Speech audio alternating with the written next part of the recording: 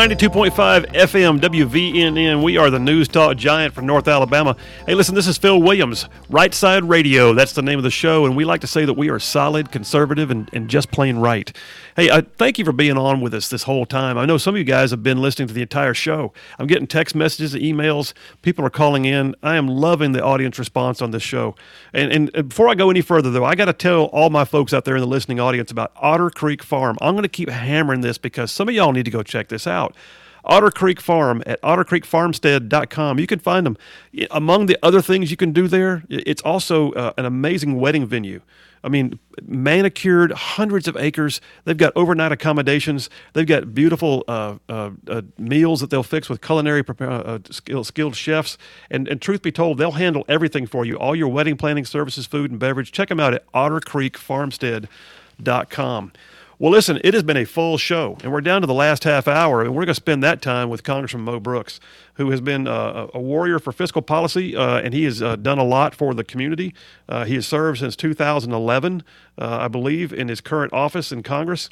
And listen, I got to tell you, he's also a graduate of my alma mater, Grissom High School, and went on and got his political science and economics degree with honors from Duke, a law degree from the University of Alabama, spent time as a prosecutor and a litigator. Elected to Congress, like I said, in 2011, he's ranked consistently as one of the most conservative members of Congress. Congressman Brooks, thanks for being on the show. It's Phil Williams. My pleasure, Phil. Did not know you were a Grissom grad. What year? That was class of 83 for me. Am I, about 10 years after you? Oh, you're a young guy. well, Tylenol is my friend, so I don't feel that young. But yeah, that's so you and I both went to the old Grissom High School. Yes. The new Grissom apparently is quite different. You and I went to the one that had no windows. That is correct. I really like that school. I wish they hadn't torn it down, but that's what they decided to do. Not my call.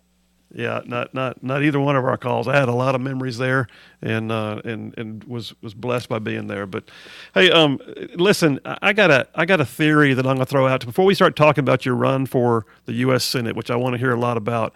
I have a theory that Eric Swalwell got beat up a lot as a kid. That's my theory. Do you agree? Is that fair to say? I don't know what his historical issues are, and whatever I say will probably be used in a court of law at some point, but he does have issues. Fair to say. Well, listen, Congressman, you're wanting to run for the U.S. Senate.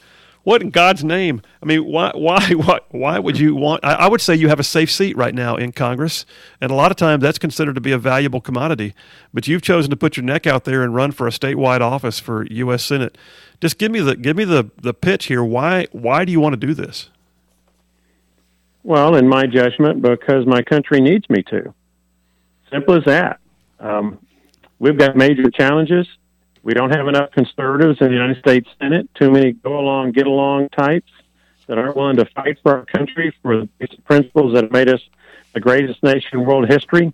I'm in the House Freedom Caucus, one of the founding members of the House Freedom Caucus, and we need more conservatives than we have. I can count the conservatives in the United States Senate on two hands at most. It might only be one hand. And it's not right that we have so many moderates, so many dead junkies, so many people who are tax and spend, so many people who are unwilling to protect our borders. Just go on down the list. Yeah, and I would tend to agree with that. And my recollection, too, is that you have also ranked very high on Club for Growth's scorecard.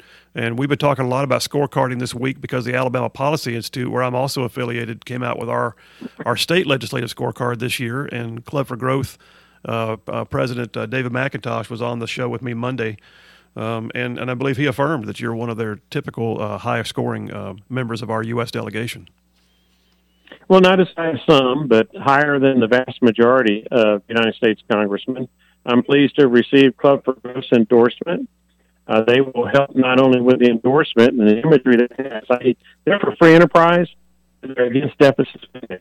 Okay, those are two big issues. I'm for free enterprise because that's based on liberty and freedom, and I am scared to death of this huge debt that America has built up and the growing risk of a national insolvency and bankruptcy that would do great damage to America. It took more than 2 centuries to build. thankful for Club for Growth their endorsement, but they also backed it up with campaign contributions. Hey, Congressman, I think we're losing your signal. Hey, Congressman, I think we're losing your signal. Can you hear me okay? Because I don't want to lose this interview. We're having trouble hearing you right now. Can you hear me okay? I can hear you fine. Oh, man, that just got better. I'm not sure what just happened, but yeah, your signal just improved. Well, it's probably big tech. Well, it's funny you say that because last week, it was last week, I was guest hosting for another show on this channel, sort of promoting the fact that I was going to have my own show this week. And daggum, if my internet provider didn't have a area-wide outage in the middle of me doing the show, so that I chose to blame it on big tech. But listen, there's a huge amount of polarization in D.C., and you are at the forefront of it. I don't know that I have ever seen polarization like what we're seeing now. I've been involved with the Alabama State Republican Party for probably 15 years, elected 2 terms myself to the state Senate, still a member of the state executive committee. All that to say, I don't ever recall this level of polarization in D.C., and the example of it is the very idea that a Democrat congressman is suing you. When has that ever happened that one member of the body chose to file suit against another member of the body and make a public showing of it? I don't know. The House Attorney's Office is unfamiliar with it. In my judgment, and the judgment of a lot of others, Eric Swalwell is doing this just for PR. To some degree, he's trying to divert public attention from his scandalous affair with Fang Fang, a Communist Chinese Party spy, while Eric Swalwell was serving. That's probably one of the factors. Another factor is, he ran for president, got beat like a drum in 2020, but maybe he's trying to increase his nationwide profile by suing Donald Trump, and then he threw Mo Brooks in for good measure. Whatever the motivation, it's a meritless lawsuit, and I hate that he's done it, but he has, so I have to reply to it. Well, you have to reply to it, and you and I both practice law. I've been practicing for 20 years. You've got a longer career than I have. But the fact is you do have to reply. But at the same time, on the political side, I think he's doing nothing but helping your campaign. That being said, let me shift gears to matters that are more specific to you wanting to be in the U.S. Senate. So you are a fiscal conservative. You do have a degree in economics with honors. In fact, one of my favorite moments of any politician being interviewed by a liberal pundit was when you were tasked on an interview on TV. I think it was MSNBC, if I'm not mistaken. And the lady had the audacity to say, "Well, Congressman, what do you really know? Do you have a degree in economics or something?" And you said, "Actually, I do, with honors from Duke." And she didn't know what to say at that point. Every now and then you get lucky. She had a 99% chance of being right that the person she was interviewing did not have a degree in economics, because there were only about 4 or 5 of us in the House of Representatives that had an economics degree. She happened to guess the wrong one. Well, yeah, exactly. In fact, you and I both know as an attorney, you try never to ask the person a question on the stand unless you already know the answer before you ask it. But that being said, Congressman, you are a fiscal conservative. If I'm not mistaken, I believe you also signed Grover Norquist's pledge on no new taxes, and yet spending is virtually out of control right now in D.C. And yet the state you're going to represent, though, has a huge military community. And, we can have an entire segment if we wanted to on the military-industrial complex, but nonetheless, the military lives off the government dollar, and you've got bases and posts all over this state that are wondering what's going to happen next with the fact that we're seeing level funding for the wrong reasons, I would say, level funding from the Biden administration proposed for defense. How do you respond to the questions about the defense community with what you're going to do in terms of voting on budgets? Well, they're certainly and totally unrelated. National defense is the number one priority of the federal government. It's in the United States Constitution. The president is made commander-in-chief for a reason. And national defense, believe it or not, is only a small percentage of federal government spending now. Depending on what you label as national defense, its spending is anywhere from 12, 13% on the low side to maybe as much as 18 to 20% on the high side. Again, depending on what you call national security or national defense. And so that's only a paltry sum compared to the overall spending by the federal government. So the real risk to national security and defense spending is that the United States government goes insolvent, in which case there might be no money for national defense, and that would be a huge calamity, not only for Alabama and our military bases and jobs, but also for national security of the United States of America. Oh, that's an excellent point, and it's something that does not get a lot of dialogue in the news. That being said, in consideration of national defense, right now we're seeing posturing from China and inroads being made from Iran once again, and a threat to the national security of Israel. I mean, the world almost appears to have gone into a period of upheaval that we didn't see 6 months ago. What, in your opinion, on a matter of foreign policy and national defense, what do you see as the hot button issues going forward? And if you're a U.S. Senator, how do you address them? Well, the hot button issue is Joe Biden. The world perceives him to be weak. They perceive him to be feeble. They perceive him to be not in total control of his faculties, certainly not as sharp as he was, say, 5 or 10 years ago. And those aggressor nations are going to be what aggressor nations are, aggressive. And they're going to challenge Joe Biden every step of the way to try to determine what his weaknesses and soft spots are and what he's willing to stand and fight for and not. So this is not unusual for a new president, except to the extent or the degree to which the aggressor nations are trying to probe Joe Biden to see if he's really willing to stand up for things that America stood up for in the past. It's a great point, and you see the videos right now, and it's shameful that just not long ago you could see the mainstream media or the lamestream media literally questioning President Trump's faculties when there was no reason to, and yet they will ignore completely the fact that Joe Biden cannot answer the person at the ice cream counter about a simple question without pulling notes out of his pocket and stumbling through them. It is concerning. Or the very questionable financial dealings between the Biden family syndicate and the Communist Chinese Party.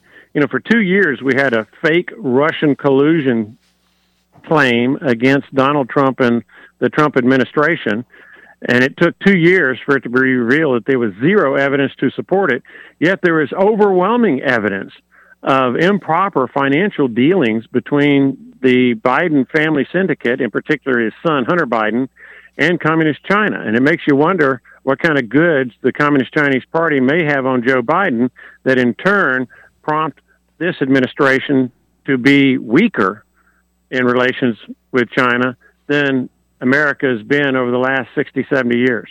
Yeah, I'm not going to be a bit surprised to find out that Xi has got some pictures in a desk drawer that he's just waiting to bring out at the right time. Congressman, we're up against what I call a soft break. We've got to go ahead and take a break. Can you hang on through the break? I'd like to come back and finish out the hour with you, if that's okay. Sure. That's Congressman Mo Brooks, who's running for U.S. Senate. He's a member of our U.S. delegation currently and wants to continue serving in that capacity statewide as our U.S. Senator when Richard Shelby retires. Hey, listen, this is Right Side Radio. We are on WVNN 92.5 FM, 770 AM. We're also streaming live online. You can go to rightsideradio.org anywhere you are and click Listen Live and hear the show no matter where. We had a guy call in from Indiana earlier. So all I'm saying is this show is available to you. You can also find me on social media. I'm on Twitter all the time, @Sin, that's S-E-N, @Sin Phil Williams. So listen, hit us up, be on the show, listen live, be a Right Side Ruffian. We're going to keep showing you why it's okay to say no to cancel culture and the fact that we are solid, conservative, and just plain right. We'll be right back.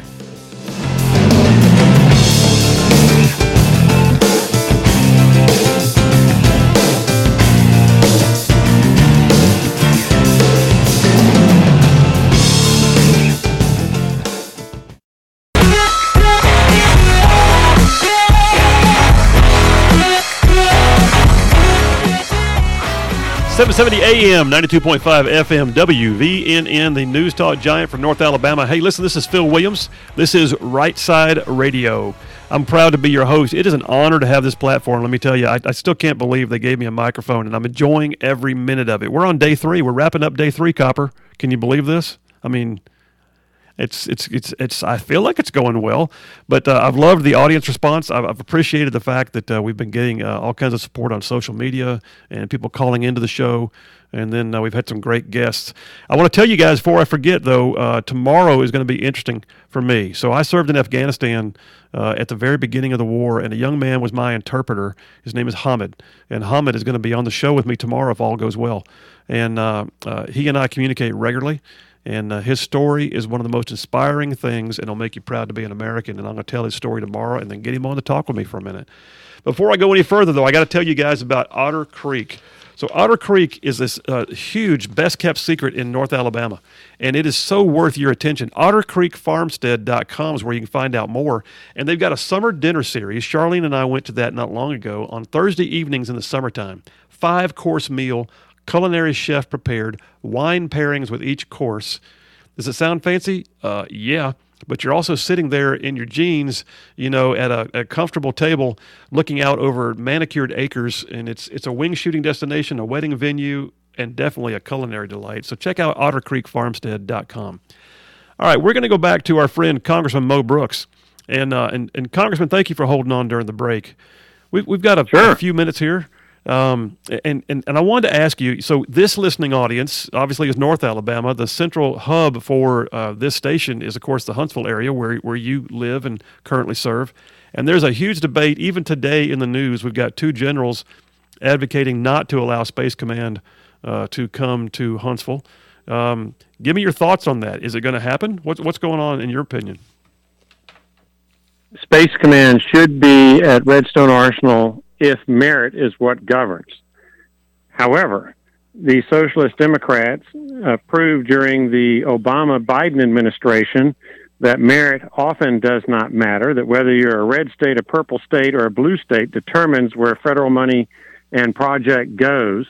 So there will be, in my judgment, a very strong effort by Socialist Democrats to move Space Command out of Redstone Arsenal, not because of national security reasons, but because of partisanship.